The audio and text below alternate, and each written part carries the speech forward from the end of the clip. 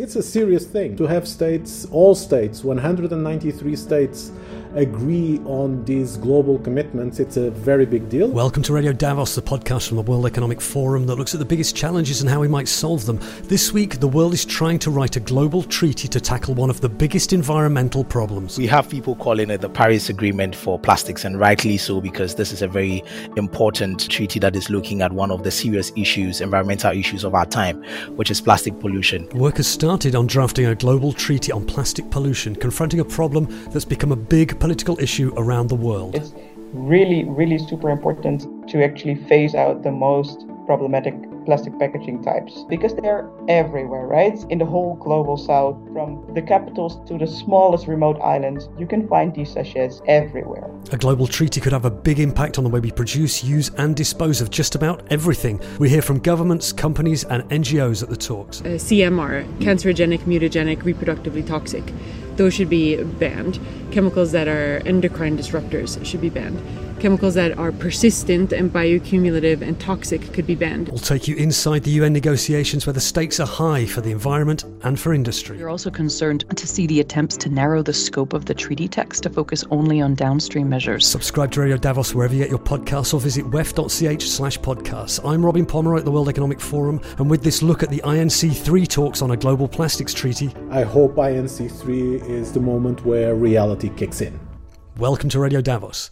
Plastics pollution is a very visible global environmental and health challenge, and last year the United Nations Environment Assembly, UNEA, launched a process to draft a global treaty aimed at solving the problem. Radio Davos reported on that in February last year. The episode is still available.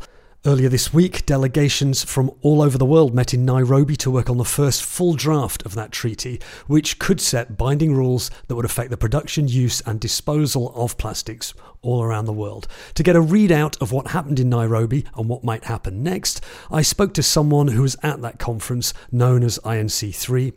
Kwame Asamoah Mensah Yorson heads the Ghana National Plastic Action Partnership, which is a multi-stakeholder group looking at solutions to the plastic pollution problem under the auspices of the World Economic Forum. Kwame does a great job of explaining what this treaty is and where the talks stand now. Spoiler alert, there's a deadlock over whether it should cover, as a vast majority of states think, all parts of the life cycle of plastics, including the production of raw materials. Kwame also managed to grab some sound bites for us from a wide range of delegates in Nairobi, and we'll be hearing some of those. Here's Kwame. I started by asking him to outline what the Plastics Treaty is and what these talks in Nairobi were all about. So at UNEA 5.2, which is the fifth session of the United Nations Environment Assembly, which is dubbed UNEA 5.2 in Nairobi, Kenya, in February 2022, there was a historic adoption of what we call a resolution that is calling for a legally binding treaty to end plastic pollution. And as a result, a mandate was given to an intergovernmental negotiating committee called the INC, which will convene over 5 meetings to negotiate and develop this treaty that is to end plastic pollution, including the marine environment. So the INC is the Intergovernmental Negotiating Committee. They've met 3 times now. The first meeting was in Uruguay. The second meeting was in France. The third meeting is just what happened a couple of days ago in Kenya. The fourth and fifth meeting would be in Canada and in South Korea, respectively. So the INC is responsible and has the mandate for working together to negotiate the plastics treaty, leveraging all the UN member countries, with also opportunities for different stakeholders like NGOs, affiliated members of UN agencies to also join in as observers. Yeah, and you obviously mixing with a lot of those different people, and you did us the service of grabbing some sound bites off several delegates, and we'll be listening to those during this interview. So this is the third meeting out of 5, so we're exactly in the middle of this negotiation for something which could potentially be quite a big deal. And it's sometimes called in the media potentially the Paris Treaty for plastic. And that obviously refers to the climate change, the international climate change deal. What would or might this plastics treaty do? Can you give us just an idea in a nutshell? Yeah, sure. I think we have people calling it the Paris Agreement for plastics, and rightly so, because this is a very important treaty that is looking at one of the serious issues, environmental issues of our time, which is plastic pollution. And the treaty, the resolution that gave birth to all these discussions, called the UNEA 5.14 resolution, sort of states clearly the scope of the treaty, which is that it should aim to end plastic pollution, including the marine environment. And so definitely I am expecting, and people around the world are also expecting, the treaty that is robust, a treaty that is practical and is ambitious, and has actions that address the full life cycle of plastics. So looking at the upstream solutions and the downstream solutions, and also most importantly, a treaty that has legally binding rules to ensure that there is strict adherence to the provisions of the treaty by the different countries. It's really interesting to watch how this is going to emerge, because we don't know what's going to come out at the end of it yet. The issue of plastic pollution really leapt up the agenda, I think, probably everywhere in the world, all kinds of countries all over the world, with pictures of the sea turtles with the straws up their nose, beaches covered in plastic pollution. Lots of countries have put in bans for single-use plastics, this kind of thing. But it seems that the problem doesn't seem to be improving anytime soon. And there's been a political decision at the international level to try and make this treaty happen. Let's hear from the first one of your interviews. We got 5 or 6, I think, sound bites that you sent me. This first one is from João Ribeiro Bidawi, who is the Global Affairs Special Envoy for something called the Ocean Cleanup, which is an NGO, a non-governmental organization. It's very environmental. It's based in the Netherlands, and it looks at technology that can extract plastic pollution from the ocean and in rivers. This is what he had to say. I hope INC3 is the moment where reality kicks in. A treaty is not a manifesto. A treaty needs to be agreed by states that then have to go through their constitutional requirements to have it enforced at the domestic level. It will have to influence allocation of resources in budgets, change in laws. And so it's a serious thing. So to have all states, 193 states, agree on these global commitments, it's a very big deal. And of course, history tells us that these agreements usually bring it down to the minimum common denominator. That was João Ribeiro Bidawi of the Ocean Cleanup saying, really putting out what a big deal this could be, but also the challenge of getting consensus, because at a United Nations negotiation, you need consensus, which means all countries, and he says there are 193 of them, need to agree. Let's talk about what it might do in terms of kind of the nitty-gritty. Could this treaty set rules on what countries can and can't do with plastics? For example, how much plastic they can produce, or how they have to dispose of plastics? Is it those kinds of measures that will be in this treaty? Yeah, so the treaty definitely looks at upstream solutions and downstream solutions, as I've mentioned. And the goal is that the treaty is expected to address the full life cycle of plastics. And so if you talk about issues around the production of plastics, you're looking at provisions in the treaty that talks about primary plastic polymers, for example, right? And there is text in the zero draft that talks about the need for countries to manage and also reduce the production and consumption of plastics, right? There are also other issues around the need for product design that leads to reduction of plastics, for example, in packaging. Also looking at how plastics can be developed or designed better to ensure that they can be repurposed easily, they can be recycled, and all these have impact on the production and the consumption of plastics. Again, there are also provisions around the reuse of recycled content, which will definitely affect the use of virgin plastics in the various packaging or plastic use as well. There's also issues around need for reuse, reduction and refill systems, which all come together to ensure that the production and the consumptions of plastic is adequately managed. And then when you also talk about the issue of disposal, there is also provisions in the zero draft, for example, looking at waste management. So for example, how parties should ensure that the different stages of waste management, looking at handling, collection, sorting, recycling, transportation, and also the final disposal is done in a way that plastics doesn't end up and affect human life and affect wildlife, and then also impact on ecosystems as well. So if you look at the text of the zero draft, it is very comprehensive, right? So looking at upstream and downstream as well. You use this expression, sorry, Kwame, you use this expression, the zero draft. Is that what you're saying? Yes. So at the second meeting of the INC, which is INC 2, that happened in Paris, the chair was mandated to come up with what we call a zero draft, which would be essentially the basis for future discussion. And so it has the various submissions that were made from the various countries sort of put together in terms of a direction on what the different countries are saying, together with what we call a synthesis report as well. And so the zero draft in INC 3 was the basis for the discussion for the various elements that could potentially end up in the treaty. So you have various options for each of the elements, and at INC 3, different stakeholders were given the opportunity to review each of the options for the various elements and also add on if they have to, or sort of propose any changes to these options in the treaty. The complexity of the issue is partly because there isn't such a thing as plastic. It's plastics, very many different types of plastics made of many different materials. So I want to hear from a couple more voices from the people you met during those negotiations in Nairobi a few days ago.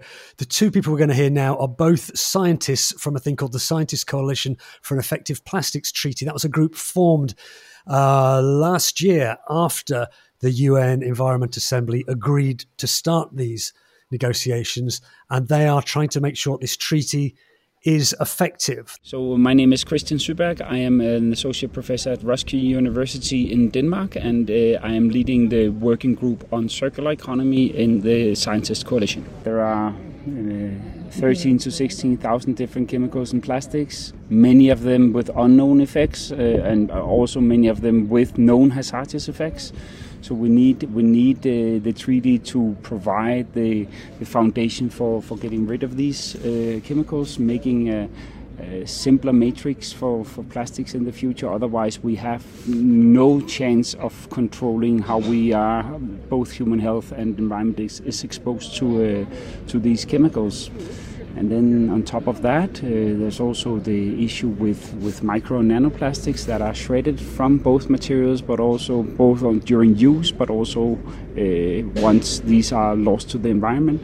This is a big issue as well. We know a lot about microplastics and impacts of that as well, and we are starting to learn more and more about nanoplastics. And nanoplastic can be translocated across blood-brain barrier, for example, so it could be taking up in bodies. We don't fully understand the implications of that, but there's definitely something to worry about. So I think, from my perspective, dealing with both the chemicals and the micro and nanoplastics in plastic production in the future will be a central aspect to consider. My name is Bethany Carney-Almroth. I'm a professor of ecotoxicology and environmental sciences at the University of Gothenburg in Sweden, and I am a steering committee member of the Scientists Coalition for an Effective Plastics Treaty. Regarding microplastics specifically, the lowest hanging fruit, the easiest way to address that is to ban microplastics that are intentionally added. But microplastics do form during use, during wear and tear and so on, and we need to find ways to design products that don't shed as many microplastics during the use phase, and then B, find ways to contain them so they're not released to the environment when they are shed.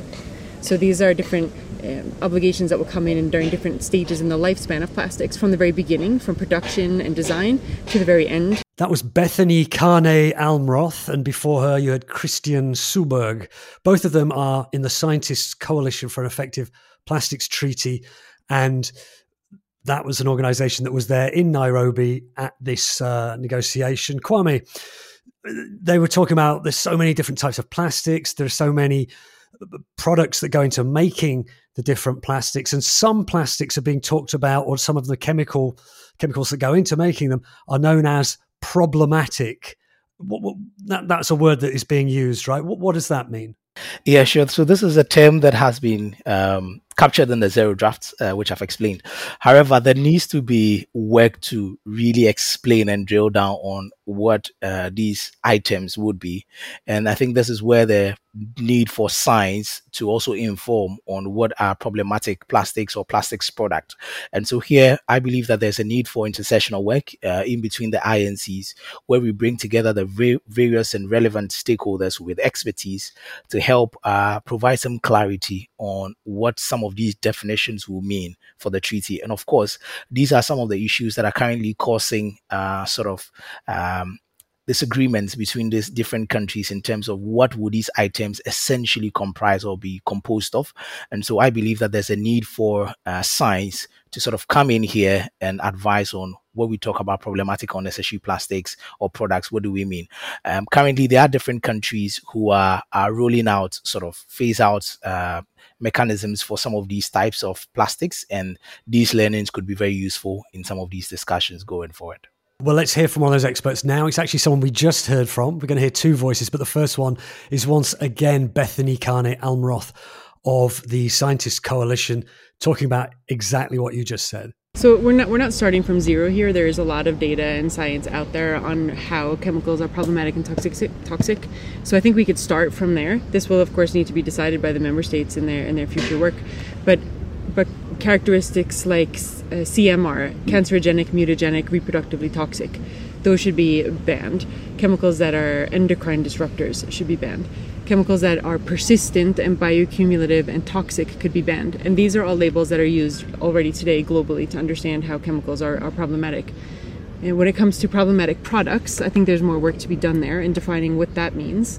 In the case for the plastics treaty, that might be referring to single-use or short-term use plastics. Unnecessary plastics, we might need to have discussions around essentiality. And again, these are all discussions that need to be had and need to be built on. But we do have data indicating starting points, and we can build on those. My name is Eline Leijsing, and I'm the program manager for NVU in Indonesia. We started this plastics program in 2019 in Indonesia. And when we assessed the innovation situation, we found out that the vast majority of all the projects were actually focusing on the downstream part of the plastics value chain, so collection, treatment, management, and recycling. And only very little was done on the reduction of the very source of all this plastic pollution. That's what we call the broken linear plastics packaging chain. It's really, really super important to actually phase out the most problematic plastic packaging types as soon as possible. With these, let me be specific. I mean sachets and other flexibles, which are non-recyclable and thus do not get collected. Because that is obviously what we substitute with our solutions. Is also our main motivation, because they're everywhere, right? In the whole global south, from the capitals to the smallest remote islands, you can find these sachets and other flexible packaging everywhere. And they all will end up in the environment as the waste management system is simply not present. So at best, they end in poorly managed landfills. But this has to stop. That was Eline Leijsing of NVU. Before that, there was Bethany Carney-Almroth of the Scientists Coalition for an Effective Plastics Treaty. So, Kwame, some people might have seen media coverage of INC3, the meeting you were at, and the headlines that I saw was there was stalemate, and there's been a big stumbling block, and it seems to be about this thing about the life cycle of plastics and whether the upstream inputs to make plastic, which are usually oil and gas products, whether they should be included at all. Could you tell us something about that kind of political standoff? I mean, the news covered the stalemate that happened at INC3. And as you've rightly captured, the discussion has been on what should the treaty address in terms of the scope. I mean, UNEA 5.14 really sets out the scope for the treaty, which is to look at the full life cycle of plastics. Significant majority of member states are in alignment with this, that the treaty should look at upstream, should look at downstream, and even midstream as well. But however, there is also a number of countries who also believe that the treaty should be targeted and should be narrowed to look at downstream solutions instead of upstream solutions that targets, the production of plastics and then the management of plastics upstream. And so that is where the issue was at INC3 in terms of having that consensus on what issues should we look at if we're talking about the full life cycle of plastics. Well, let's hear another voice from another one of the many people you were talking to in the corridors. This is from the multinational food company Nestle. She's called Jody Roussel, and she's the Global Public Affairs Lead for Packaging and Sustainability. We're also concerned to see the attempts to narrow the scope of the treaty text to focus only on downstream measures. The resolution that was passed at the UNEA 5.2 to mandate the beginning of negotiations was clear that it focused on the full life cycle of plastics to address plastic pollution. And we really need action across the entire plastics value chain, with specifically upstream solutions like elimination of problematic materials and chemicals of concern, better product design, and scaling up reuse and refill systems. These measures are really essential because we know that recycling and waste management alone can't address the challenge. Disappointed to see a proliferation of alternative text proposals at the INC3, including some calls for deletion of key provisions relating to primary plastic polymers, the identification of chemicals and polymers of concern, as well as some of the problematic and avoidable plastic products. I'll give you an example to make this specific. At Nestle, we have a list. It's public. It's called our negative list of materials we've targeted for phase out because those materials obstruct recycling. Elements like carbon black that can't be identified by near-infrared scanners, or plastic straws, which are too small to be collected and recycled in most systems today. Jody Roussel, Global Public Affairs Lead, Packaging and Sustainability of Nestle.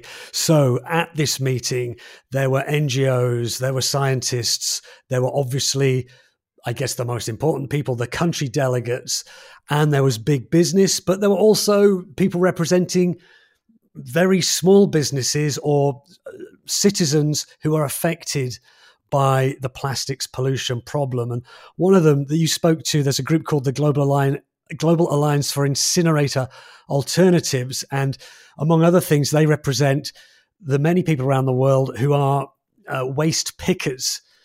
Can you tell us anything about that group or the people they represent, Kwame? Yeah, sure. One of the elements in the treaty discussion has been on just transition, right? How to ensure that in moving to the circular economy that we're talking about, we're ensuring that we're leaving nobody behind, right? And one of the groups that definitely comes to the fore when these discussions comes up, we're looking at the informal sector, looking at the waste pickers and waste collectors. And it was interesting at INC to see that most of the elements that many of the countries were pushing for was around ensuring that just transition is also considered very heavily. Yeah, I mean, this expression just transition, I don't know if it originated there, but it certainly is a big part of climate change negotiations where the rich countries have produced most of the climate pollution. Are we going to tell poorer countries to stop using fossil fuels in the same way that rich countries supposedly are meant to be phasing them out? So let's hear from that member of the Global Alliance for Incinerator Alternatives. My name is Rafael Eudes. I'm from Aliança Resíduo Zero Brasil, and I'm also part of Gaia, Global Alliance for Incinerator Alternatives. We expect that we are going to have a clear mention of just transition and the waste pickers in this process, but we really need to understand the next steps. We really need to understand to what we are transitioning. We have an economy that right now it's making huge plastic pollution to the world, to the environment, and we need to transition to a new economy. So which economy it will be? For us, for Gaia, we do believe that we really need to focus to an economy that will have reusable systems and we have a reduction of plastic production and also implementing a safe and non-toxic recycling system. And Gaia that he mentioned there is, and of course it means the Earth, but it also means, in this case, the Global Alliance for Incinerator Alternatives. Interesting stuff on their website. Now, Kwame, we mentioned that your day job is you run NPAP in Ghana. Tell us what NPAP is, or what an NPAP is, and then we're going to hear from our final clip that you got for us at those talks. NPAP is the National Plastic Action Partnership, which is a platform that is created by the Global Plastic Action Partnership, which is hosted at the World Economic Forum. And the understanding here is that there needs to be co-creation amongst different stakeholders if we are going to address the plastic pollution challenge. And so this platform provides an avenue for stakeholders from the public, private, civil society, and development partners to come together to leverage their efforts and their resources and programming to be able to drive plastic pollution, to be able to impact on efforts to address plastic pollution. And I specifically work for the National Plastic Action Partnership in Ghana, managing the platform in Ghana.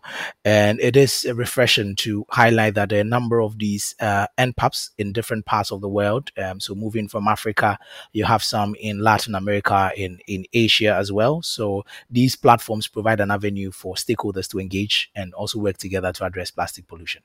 So let's hear from, I guess, an equivalent of yours, or someone who's doing a similar job in Asia. This is Le Ngoc Tuan. I'm sure I'm pronouncing it wrong. I'm very sorry.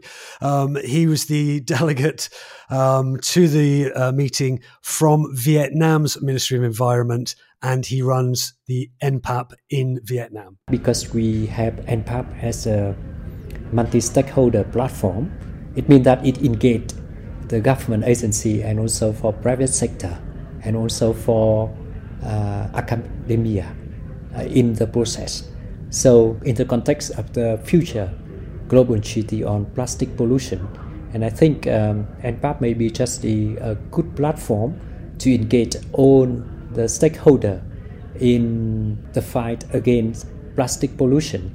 So it means that you already have a platform to engage everybody on the same page. Le Ngoc Tuan of the Vietnamese Environment Ministry and of the Vietnamese NPAP, which is part of the work overseen by the World Economic Forum, doing national action, bringing multi-stakeholder groups together on a national level. And what he's saying there is, if this treaty comes, those groups, so the kind of thing you're working on in Ghana, Kwame, will be well positioned to help implement some of these measures when it comes to tackling plastics pollution. Are you, so as we're 3/5 of the way through this negotiation process, are you confident, are you optimistic that it will have any result, that it will have a good result? How are you feeling about it now this third session is finished? Yeah, Robin, thank you very much. So before I come to that, I think I would want to highlight briefly the importance of the National Plastic Action Partnership, the platforms, and the role they can play going forward. I see three opportunities here that we can look at. One is that the treaty calls for the development of what we call national action plans, and the GPAP is module support countries to develop what we call a baseline analysis, which does the plastic flows through the economy, also does the projections into the future in terms of plastic flows, and then that leads to the development of what we call national action roadmaps, which sets priorities, targets, and recommendations on how stakeholders can work together. And I believe that this methodology or body of work could provide a good foundation for countries to build on to develop their national action plans. Obviously, there's conversations going on what these national action plans would include, but I believe that this methodology in terms of the baseline and the roadmap that has been developed by GPAP with different countries could provide a basis for that. Again, the treaty talks about the need for stakeholder engagement and for stakeholders to work together. And given that the NPAP platform provides this inclusive opportunity and avenue for stakeholders to engage, I believe that countries could leverage these NPAP platforms in their country to sort of build on the stakeholder engagement and coordination to ensure that the different positions in the countries are aligned and they're working in one direction. The third one, which I'll talk about, is awareness creation, which is a very important element of the treaty. And the treaty calls for awareness creation on plastic pollution to incentivize behavior change. And one of the impact areas of GPAP is behavior change. And and there has been body of work done in this area that I believe that countries again can pick on this and use the learnings and insights on behavior change also to support them in creating awareness around that. Now, onto your question on whether I'm optimistic about the agreement on the treaty, I would say yes. I believe that there will definitely be an agreement on the treaty. But the question is, what kind of treaty are we going to agree on? Is it a treaty that pushes for a bare minimum in terms of addressing plastic pollution, or a treaty that calls for robust and ambitious actions that will encourage countries to adopt significant targets to ensure that we are reducing plastic pollution? At INC3, we had a stalemate, as many will call it, in terms of different countries having different opinions around the life cycle of plastics. But I believe that this presents a very unique opportunity between now and INC5, that there's the need for increased collaboration and engagement between the different countries to ensure that they align their position and interest. And then also there is the need for work to be facilitated by the INC Secretariat in what we call intersessional work, to ensure that different groups and relevant stakeholders are brought together in between INCs to discuss some of these topical issues that people need clarity on, or where there are sort of disagreements and concerns around. And I believe that once these activities are done, then we can get to a point where the countries come up with a treaty that is robust, that is practical, and that is ambitious. And I mean, to the negotiators, the world is definitely looking up to you, and that you come up with a treaty that can address this challenge that has been with us for some time now. And so I believe that they also are very conscious that they can't afford to let the billions of people down across the world, and that the treaty that would be developed would have provisions that can ensure that we are making efforts and strides to end plastic pollution, including the marine environment. Kwame Asamoah-Mensah of the Ghana National Plastic Action Partnership, thanks very much for joining us. Thank you very much, Robin, for having me. It was a good discussion. Kwame Asamoah-Mensah of the Ghana National Plastic Action Partnership. The World Economic Forum's Global Plastic Action Partnership, GPAP, is a multi-stakeholder platform that brings together governments, businesses and civil society to translate commitments to reduce plastic pollution into concrete action. Find out more at globalplasticaction.org. And there are lots more Radio Davos episodes about the environment. Subscribe to the podcast wherever you listen, or visit wef.ch/podcasts, where you'll also find the brilliant Meet the Leader, our sister podcast. And if you like our podcast, please do leave us a rating or a review, and you're also welcome to join the World Economic Forum Podcast Club on Facebook. This episode of Radio Davos was written and presented by me, Robin Pomeroy. Studio production was by Gareth Nolan. Radio Davos will be back next week, but for now, thanks to you for listening, and goodbye.